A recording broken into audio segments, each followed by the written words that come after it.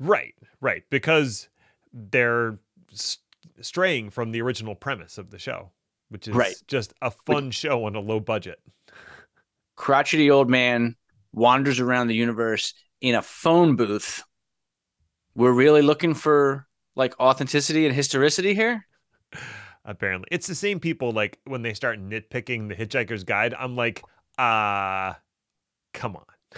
Yeah. Clearly not Well, seeing the forest for the trees. I mean, I know the concept of, well, actually has existed for as long as humanity has, That but sounds accurate. Yeah, now we have the internet. where everybody can actually everyone else.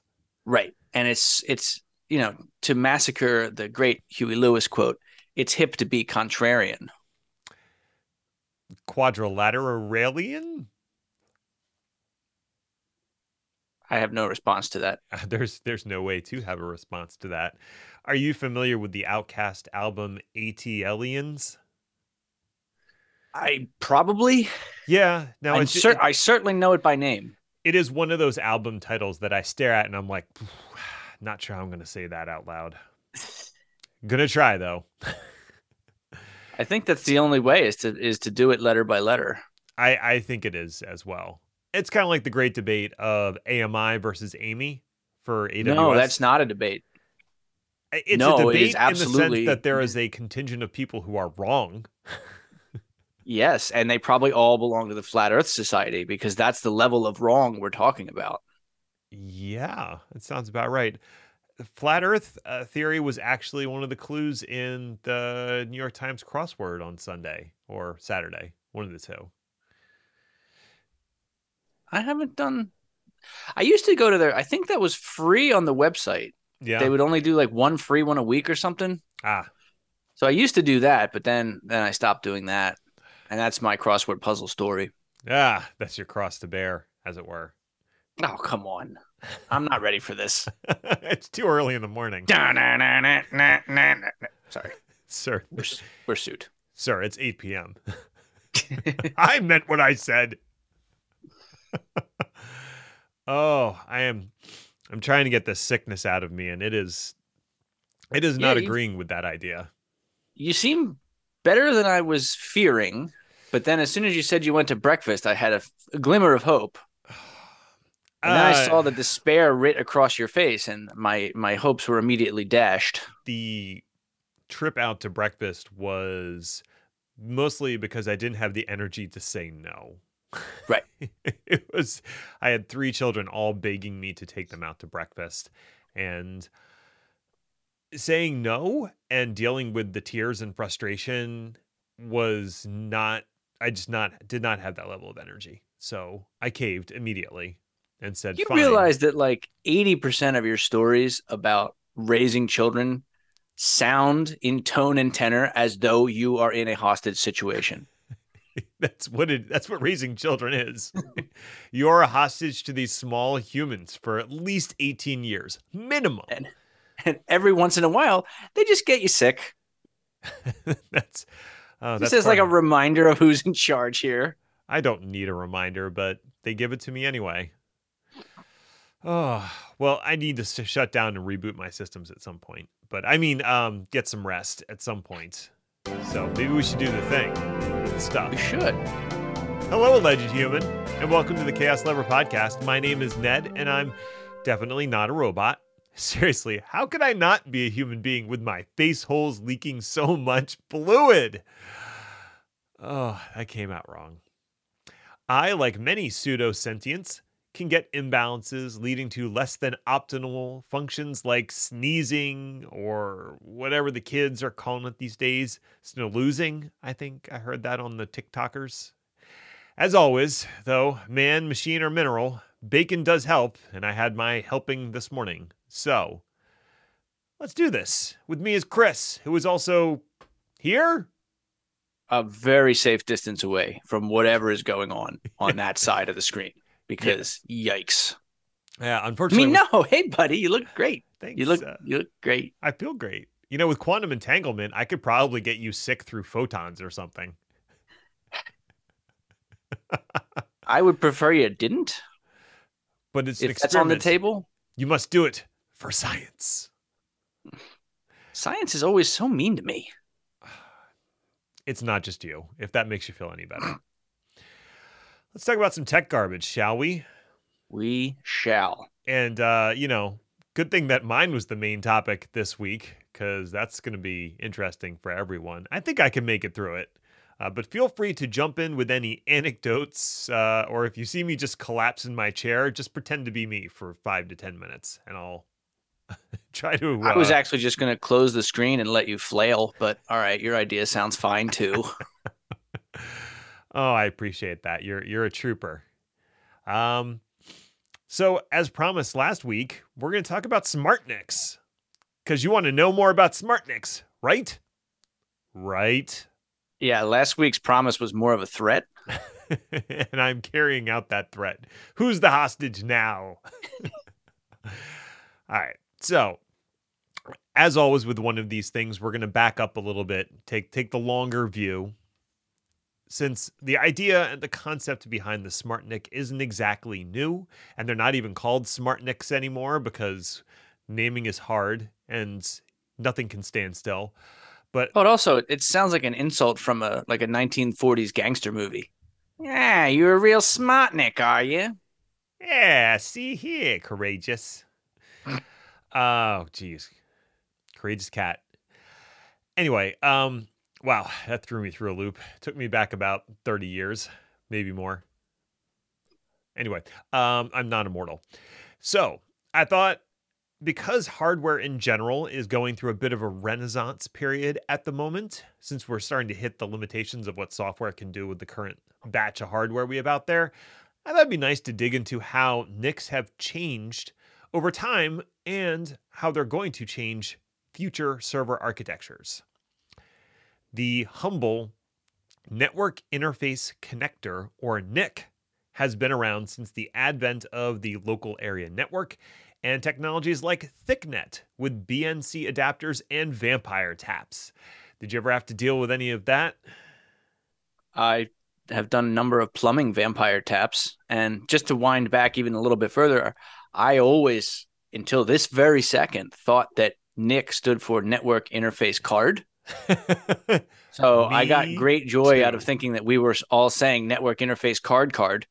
Yeah. And, thanks a lot for ruining that for me. I am here, if not to ruin some things, then at least everything. So, yeah, we go way back to the old days with these old physical medias up to the current generation of fiber-based connections that are running at like 400 gigabits per second plus. I think 800 gigabits is the next supported format, though I don't know if that exists in the wild. Just an insane number to even contemplate. Isn't it, though? I think Broadcom just released their, I forget which chipset it is, but it's going to be supporting 800 gig line speeds in their latest ASIC, which is... Because you need that. Somebody needs that. Yeah. That somebody is going to be, the Azures and AWSs of the world. It's definitely not going to be you and me running our labs out of our basements. If I don't have that in my desktop at the end of the year, I'm going to be furious. You're always furious. It's your secret. That's true.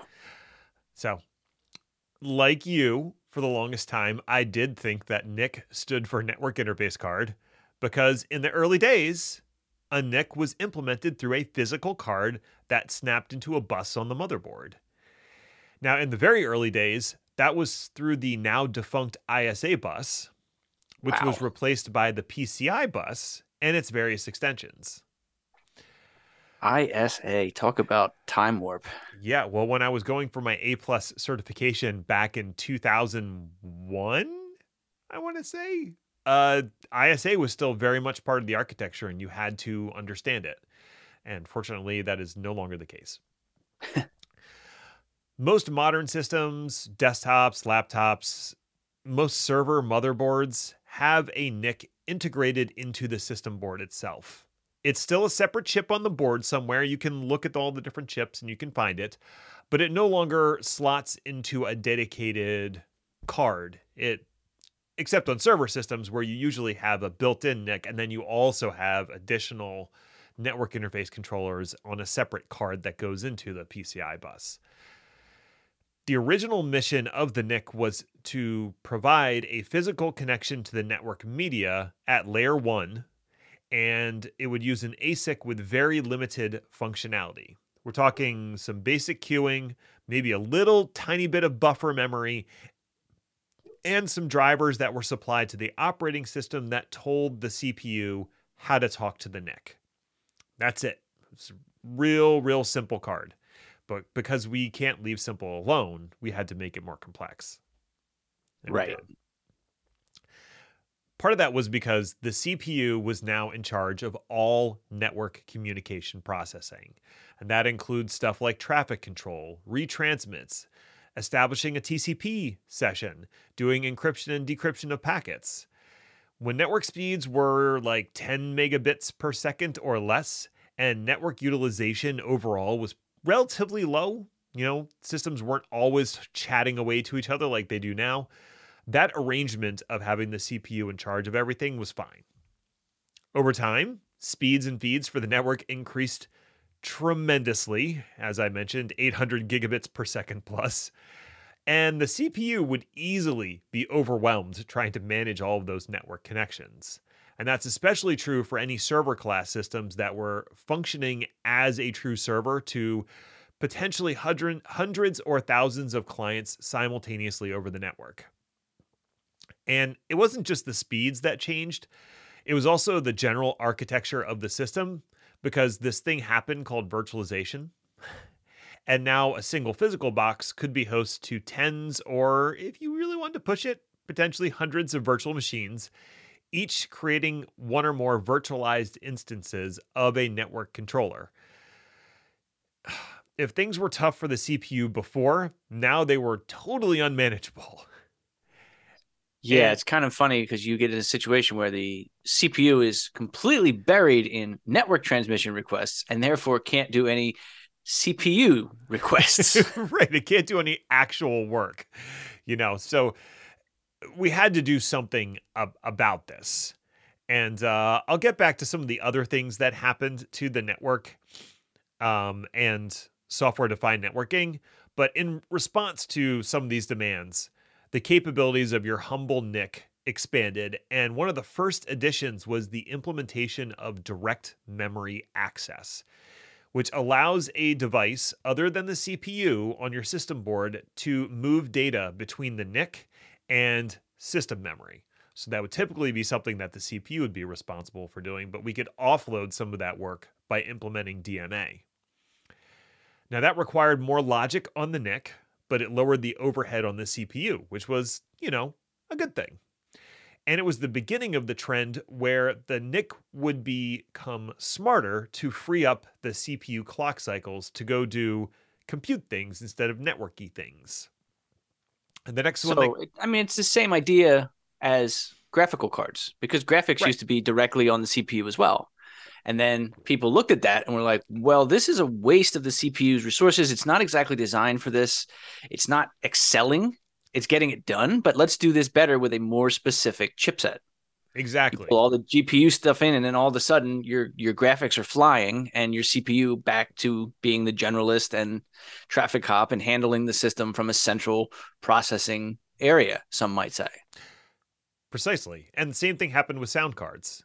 There was a period of time where CPUs were handling all of the audio processing. And again, that's not what they excelled at. It's a general purpose processing unit. So instead, you would buy a sound card and snap that in, and that would do all of the advanced audio processing that you wanted and do things at high fidelity and all that jazz. Now, that has been folded back into smaller chips that are now sitting somewhere on the system board, but it's still a specialized chip that's sitting somewhere on the system board and not the CPU that's doing that work.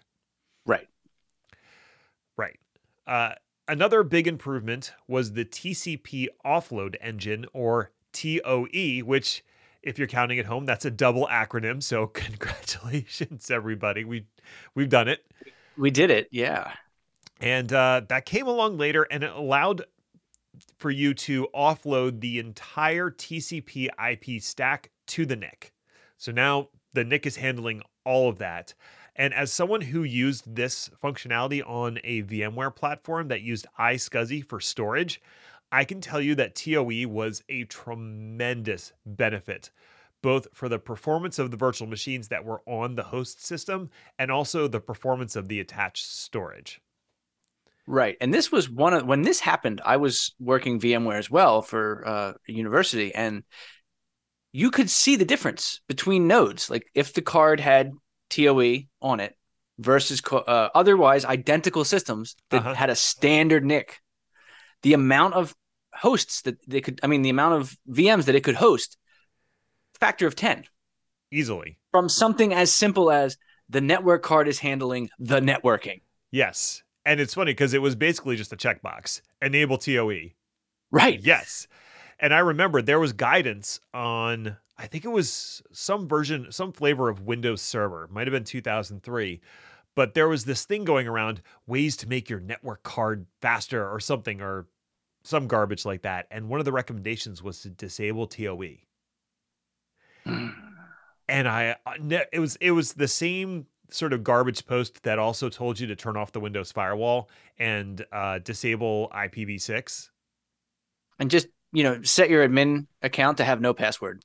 Right, because that slows down how fast you can. Yeah, it makes the bits go faster. It sure does. So there were some stability issues with early versions of Windows NT Server, I think, and TOE, and that's where that guidance kind of stemmed from. But obviously, network drivers improved, Windows improved, and so the stability of TOE got a lot better. But VMware, it was a version 1 problem. Right. But the problem is, so often version 1 solutions to version 1 problems propagate into version 2, 3, 4, and 5 because it just becomes accepted knowledge. Which that's a whole other topic we don't need to get into. The fact that best practices don't exist.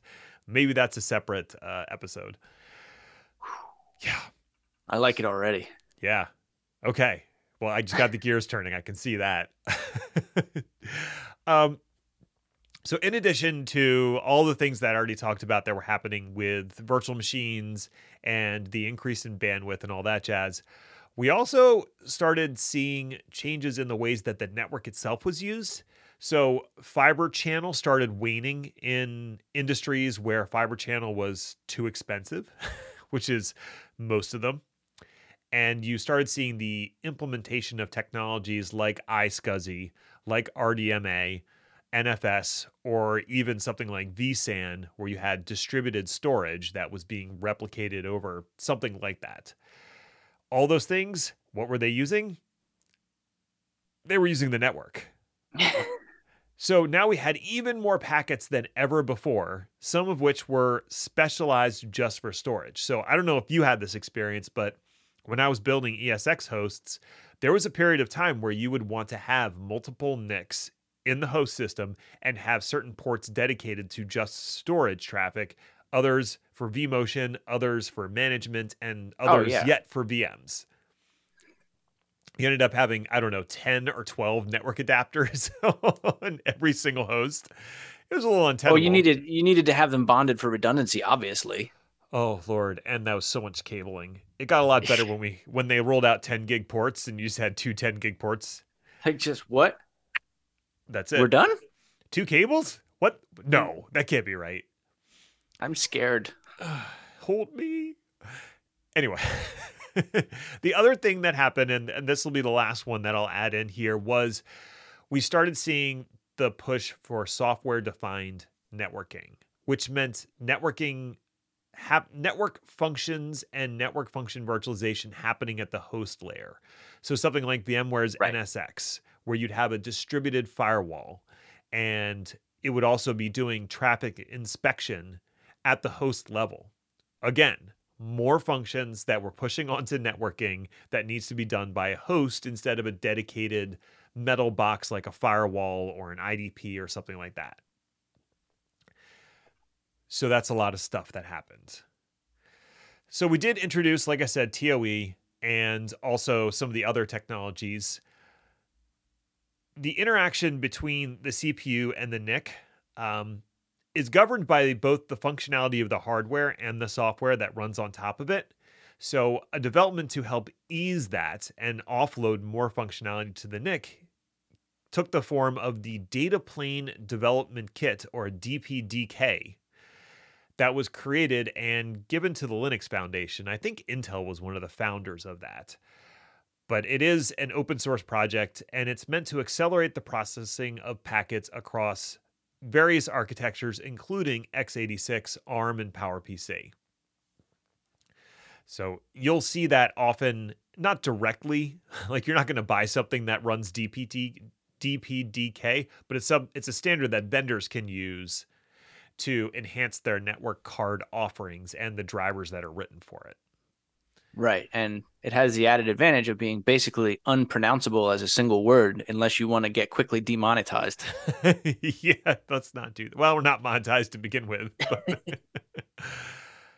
at the same time that software was being developed, there were new hardware options also emerging, including things like converged network adapters and field programmable gate arrays.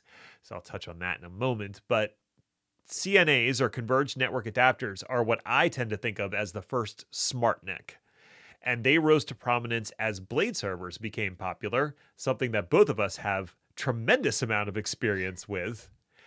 And essentially the idea was it allowed you to take a single physical NIC and split it into multiple virtual interfaces, all running at line speed. So you could take, like we were saying before, a 10 gigabit per second interface and break it into 4 or 8 virtual network interfaces, each with their own MAC address and rate limiting. Yeah, I mean, just purely from the network design and data center layout of cabling and whatnot, this was a game changer. It really was. And most of these converged type systems were, like I said, they were blade servers. So all these blade servers were slotting into a chassis, and they had a backplane that was feeding up to some kind of converged network switch that sat at the top of the rack, even though they always told us it wasn't a switch, Chris. It's not a switch. I mean, it's a switch, but it's not a switch. It's not a switch. It just takes all this traffic and delivers it individually and intelligently. What? But it's not a switch. So it's okay. Sure. All right. Now, you could have an actual switch that connected into all those blade servers, but if you were going with an HPE or a Dell solution, their preferred architecture was for you to have the converged network, whatever, that sat at the top, and then you could break that out. Whatever their thing was called. Yeah. Right. You could break that out with uplinks, and it also kind of smoothed some of the traffic that was across the blades because it wouldn't have to leave the chassis if you had it correctly configured. So that was nice.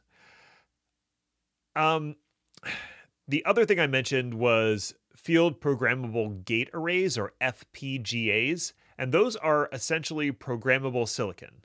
So instead of the traditional ASIC, which, if you didn't know, stands for Application Specific Integrated Circuit, FPGAs can be configured through software to perform different functions depending on the requirements of the user, which means they aren't as fast as an ASIC in terms of raw throughput, but they are way more flexible than an ASIC, because as is implied, ASICs are application specific.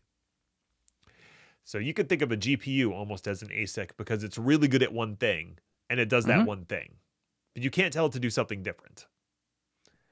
And FPGAs are good because it means the manufacturing process, you create one generic chip, which can then be used and fine-tuned with the programming that you apply to it, or the firmware, or whatever you want to call it. Right. And then one thing that's important about this is you've got to get to a certain amount of speeds where that FPGA performance versus the ASIC becomes irrelevant. Right. And again, FPGAs are really for, I think the biggest explosion of use with them is with AI and ML type applications that are looking for sort of specialized computation, but it's not worth building a whole ASIC around it because there's time and money that goes into designing a circuit, designing a chip, and then getting that chip created. And FPGA is going to be faster than a CPU because you can program it at the hardware level, but it's not as expensive as developing a custom chip. Which means that you can do even more interesting things with a SmartNIC. Whee! So earlier I mentioned the use of direct memory access on a single system to offload processing from the CPU. A technology called RDMA, or Remote Direct Memory Access, that rose up in high-performance compute clusters as a way of one system accessing another system's memory directly without involving the CPU. And that was initially implemented through high-cost solutions like InfiniBand. So if you ever wondered what happened to InfiniBand, it still exists. It's used in these high-performance compute clusters. It's just not used amongst us mortals because it's so ridiculously expensive. Right. Nor is it really needed. Exactly. Later implementations of RDMA moved away from the physical solution of InfiniBand and used converged network adapters or regular TCP IP through the standards of RoCE and iWarp, respectively. And RoCE is RDMA over Converged Ethernet, which I think might be 3 acronyms deep. That's a lot. And it's also, there's no acceptable case for pronouncing ROCE as Rocky. And yet, that is what the industry landed on. Say the letters, people. It's not complicated. ROCE? SQL. Oh, geez. So, little aside, I'd never heard of RoCE or iWarp when I went to, I want to say it was Microsoft Ignite 2016-ish, 2015-ish. Sure. And the person who was giving the presentation kept pronouncing it RoCE and didn't actually have it up on a slide. So when I went to try to Google it, boy, did I have a tough time finding it. So the primary purpose behind the implementation, whether it's RoCE or iWarp, is to access storage across the network. So Windows Storage Spaces Direct can use RDMA. I believe vSAN can also use RDMA as its sort of transport and replication layer. It's a way of accelerating that network traffic without getting the CPU involved again. Right. Because if the CPU had to handle this stuff, it just becomes impossible. Right. So as all these new features and functions are added to the SmartNIC, at a certain point, it really ceases to become a peripheral and starts to become a system all on its own. So instead of running some simple firmware, the latest SmartNICs actually load up a full operating system that interacts with the primary operating system running on the system board. So you've essentially got an extra computer in your computer, dog. I heard you like that. Oh. I'll allow it. Okay. And since we can't have nice things, the name changed from SmartNIC to DPU, for Data Processing Unit, or IPU, Infrastructure Processing Unit, depending on who you ask. Intel calls them Infrastructure Processing Units, and literally everyone else calls them DPUs. Right, because they're processing data. Yes. Not infrastructure. You don't process infrastructure. Right. Oh my God. Deep breaths. Okay. It's funny because there's a standard that has been put together, and I guess I'll get to this in a little bit, but I could just jump into it right now. The Linux Foundation has started this standard called the Open Programmable Infrastructure Project. And it's trying to set up an open standard for how these DPUs work. And in the actual project documentation, they make sure to refer to it both as DPUs and IPUs because Intel is one of the sponsors. Right. And heaven forfend, we upset our overlords at Intel. Exactly. So anyway, I'll get off the soapbox for that and get a new one. So the extra compute and the operating system on the DPU is actually what's being leveraged by AWS's Nitro systems. If you're familiar, when they shifted away from the Zen hypervisor to the Nitro hypervisor for their EC2 instances, the actual Nitro hypervisor runs on a dedicated card inside the box. And it also has additional cards in the box to offload things like network storage and security. So the CPU inside their servers is 100% dedicated to what the EC2 instances need to do. And all the other functionality is offloaded on these DPU cards, Right. all of which are custom made by AWS. Which is, again, another episode in and of itself, but it's kind of insane how razor thin their margins are in terms of, if the system is running at 100%, the CPU is leveraged to like 99% to the VMs. Everything else is handled by one of these external cards. It's wild. It is. It's awesome. And it's not just AWS that's doing this. Microsoft Azure has been putting DPUs in their servers since 2015, running the AccelNet software, which stands for Accelerate Networking. Very creative. Naming's hard. Naming is hard.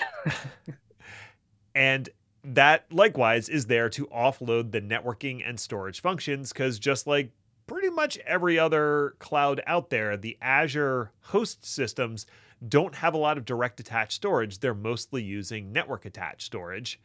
Right. And to talk to that, they're offloading that functionality.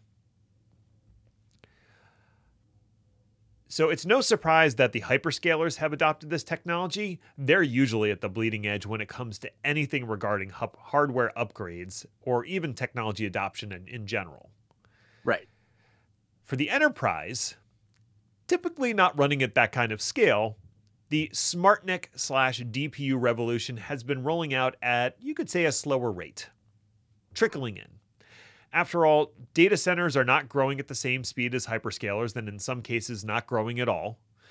And new hardware tends to roll in when the old hardware rolls out, usually on something like a 5 to 10 year refresh life cycle, depending on how stingy the organization wants to be. Additionally, the software to run SmartNICs effectively across the data center is either proprietary and unavailable, like AWS Nitro, proprietary and extremely expensive, like Pensando, or open source with a high level of administrative overhead. When you're a hyperscaler, you can afford the engineers to do all that stuff. Right. Yeah. When you're just like a 250 person company, not so much. Well, I think this falls into that same category, well, different kind, but it's a version 1.0 issue where this is all untested. This is all being run at the highest possible levels because, frankly, it's the hyper clouds that need it. Right. You know, if this stuff runs, we were talking before, the CPUs in the hyperscalers run at 99% efficiency. If the CPUs in your personal or enterprise data center are running at 90%, you're over the moon. Yeah, seriously. That extra 9% just doesn't mean anything. So why would you spend hundreds of thousands of dollars on this whole complex overlay just to get that 9% that your organization doesn't really need right now?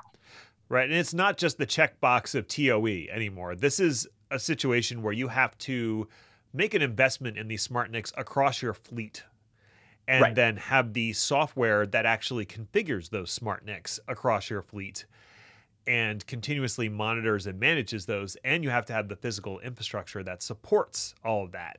So it's a significant investment. For many organizations, juice ain't worth the squeeze. Right. Because it's a massive commit. And, I just want to touch on the Pensando thing for a second because, they had this whole idea of, well, they still have it. It's not past tense. It's security as a NIC feature, right? So you sell the switch and each individual port on the switch has its own discrete, basically a firewall in a port. Right. Very different, moving the walls a little bit further away, but you again have to commit completely. So if you're doing this kind of networking and this kind of firewalling, all your switches and then overlaying software to manage all of those ports, that's a big ask. And that's a big change in the way that an organization has done it in the past. Right. It's not something that you read about in CIO Magazine on Friday and then have implemented by the end of the day on Monday. No. This typically gets rolled out when you're in a pod type situation where you deliver your architecture, your infrastructure in pods, whether that's at the rack or even the row level. And that's where it makes sense to implement one of these technologies because now all the servers in this row all support the Pensando solution or whatever it is. And then when we're ready to retire the next row, we're going to roll out the same pod, right? that doesn't really work for some organizations.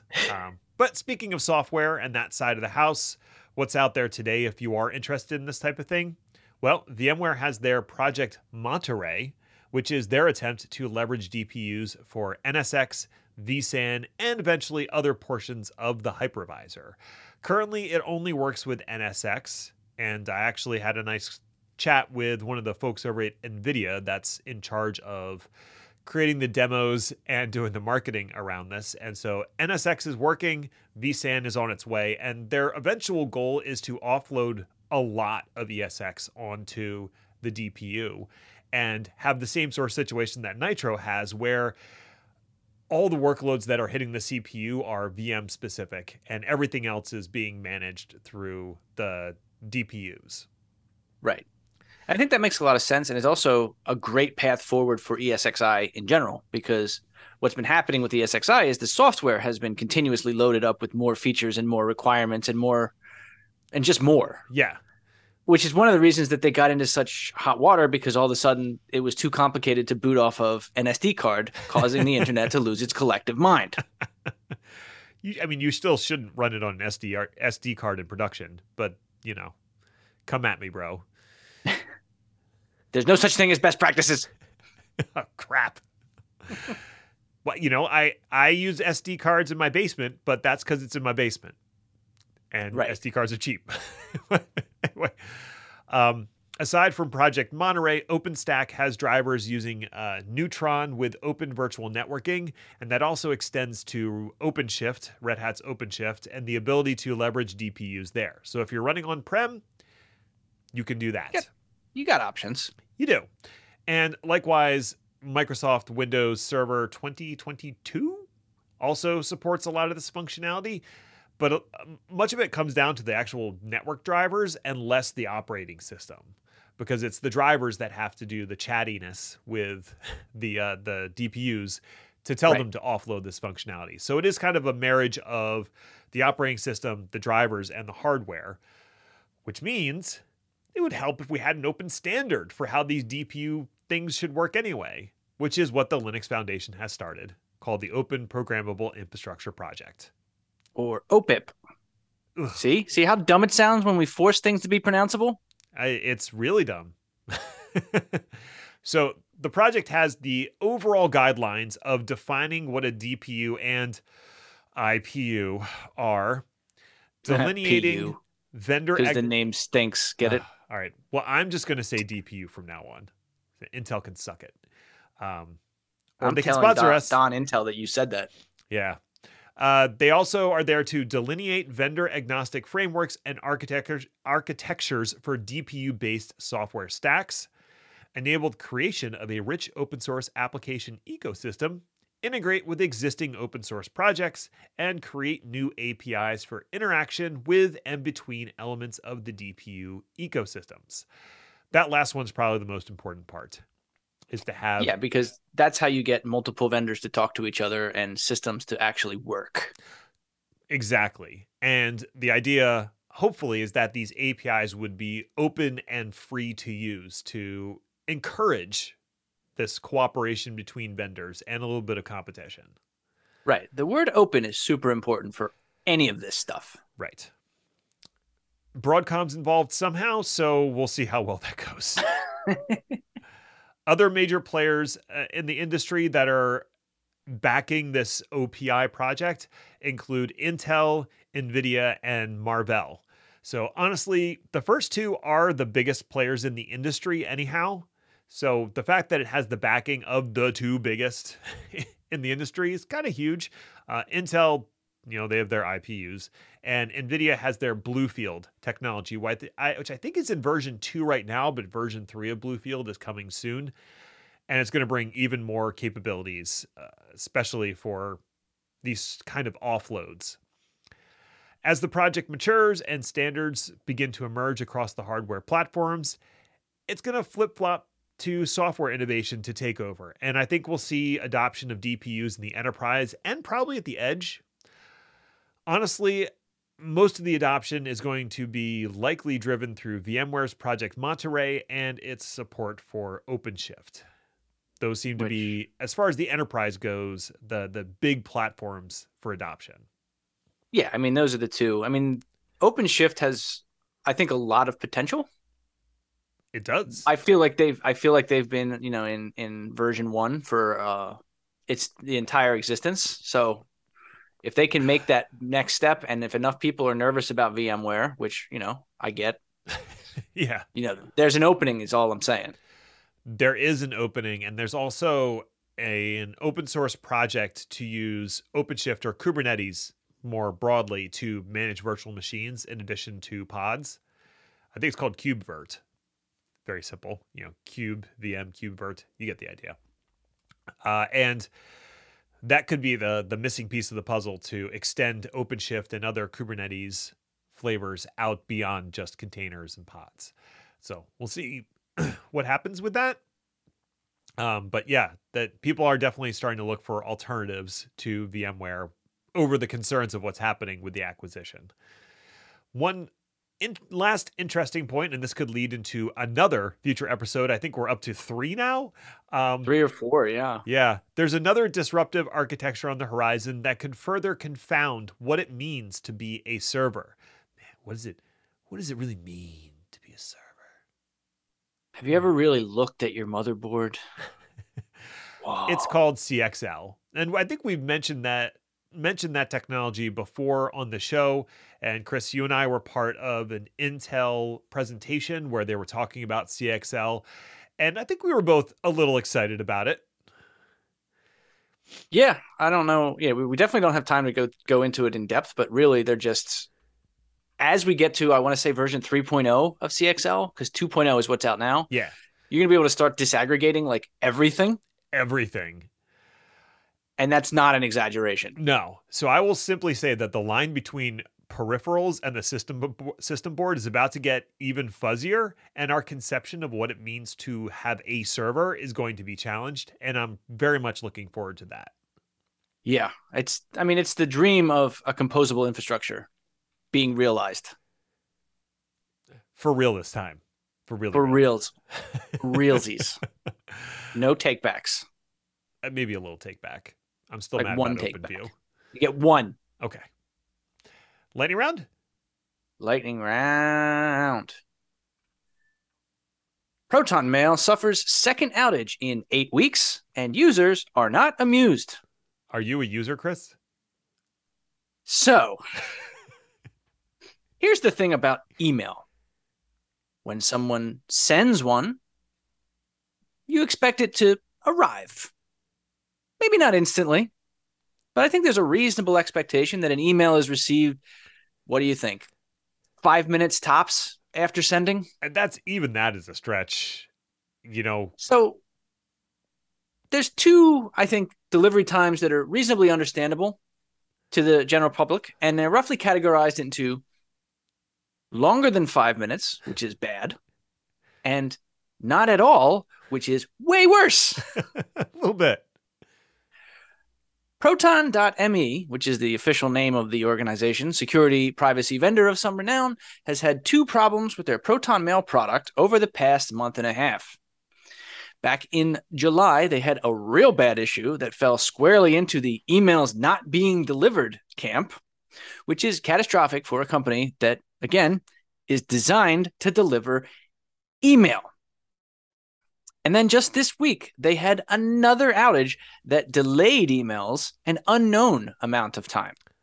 Now, according to the company, both incidents were related to internal teams doing upgrades that were not tested and vetted, thus causing the problems.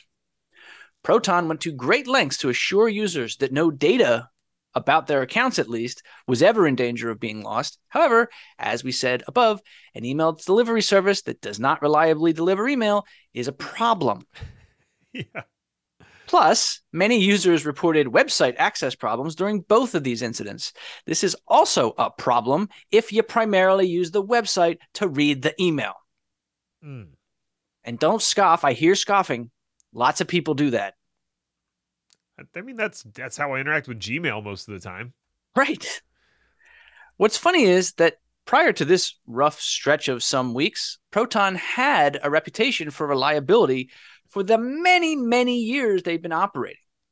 The big change recently has been unifying all of their products under one banner, the Proton.me that I was alluding to earlier.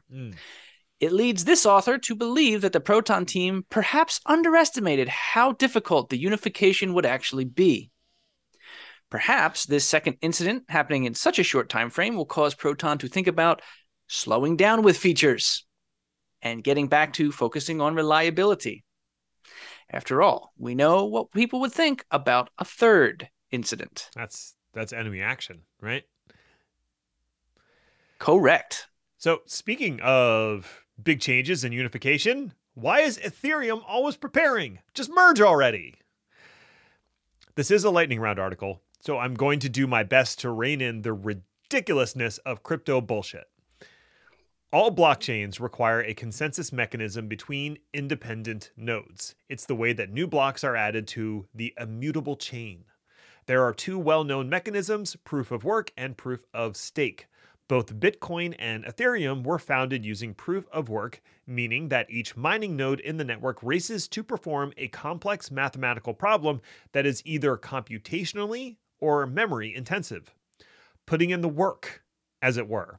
When a node completes its work, it is verified by the other nodes in the network, and assuming there is a consensus, the block is added to the chain. Because the work is expensive, the thought goes that only legitimate nodes will participate, and their reward for participation is a fraction of the newly minted coins that come with doing the work. It also means that miners use a frankly preposterous amount of power to do their very, very dumb work. Ethereum founder Vitalik Buterin has long been aware of the problem and has wanted to move Ethereum to proof of stake consensus, which instead of solving stupid puzzles, proof of stake nodes have to provide a certain stake in the system that they will lose if they fail to adhere to the rules. The process of moving from one consensus algorithm to another has been in the works for years now, constantly pushed back by concerns in the community over how it would work and the potential disruption, and also some of them just don't like proof of stake. It's a fair point. The mechanism finally agreed upon was to start up a separate chain called the Beacon chain, set that up to work as proof of stake, and then merge it with Ethereum later, with the original Ethereum forming the execution layer of the platform and the Beacon chain becoming the consensus layer. Despite constant setbacks, it appears that mid-September will be the merge date based on publicly available data on both chains and chatter amongst the Ethereum developers. Will any of this make crypto a worthwhile endeavor? Probably not. Will I finally be able to buy a GPU at a reasonable price? Most likely. And that's the actual good news. You're welcome.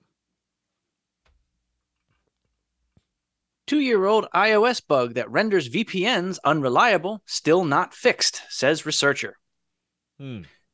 iOS has sort of a problem. Okay, well, actually, let me back up. From Apple's perspective, there's no problem. Everything's fine. But security researcher Michael Horowitz claims, with evidence, that VPNs running on iOS leak data. He tested this with multiple VPN products and multiple iOS products, so it's not a specific or unique situation. What is super frustrating is that Proton VPN reported this issue publicly in March of 2020, and it is still not fixed. One of the reasons it might not be fixed is, as I said earlier, Apple claims there's no problem. Basically, the idea here is your phone is a device. You create a VPN tunnel on your device. All of your traffic is supposed to go through that tunnel. All of it. No exceptions. But apparently on iOS, this breaks down over time, allowing data to leave the iOS device without traversing the VPN. Apple does acknowledge the issue, at least they did in 2020, but again, claims that it's fixed. Proton called bullshit and made the flaw public after it became clear that Apple was not interested in fixing it 100%. It seems like there is a certain amount of convenience versus security going on here, with connections established before the VPN remaining open outside the tunnel as well. But there's also some confusion internally in iOS. Apple's documentation clearly states that VPN split tunneling is not possible on iOS. Yet, Apple services are some of the worst offenders leaking data outside the tunnel. My guess is that other data is just following that same path. This, as the kids say, is frustrating. Beware the unused account, says Mandiant.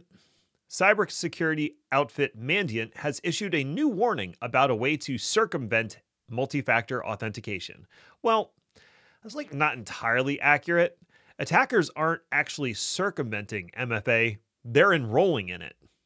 So that's good. Yeah. Well, not really. Let me explain. When someone is hired, their user account and credentials are usually provisioned ahead of time. And usually they are issued a username and temporary password, which they will be prompted to change on first login. Assuming that MFA is enabled and enforced, the user will also be prompted to enroll in MFA on that first login as well.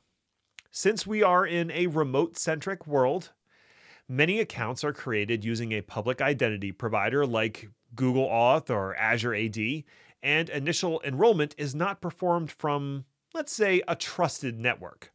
Thus, there is an entire period of time between the account creation and when the legitimate user actually enrolls, where an attacker could find the account, crack the temporary password, and enroll an MFA with their own devices.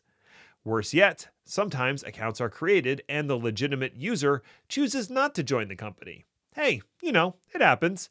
And now the account may hang out for an indeterminate amount of time as a tempting target for hackers. The way around this type of attack?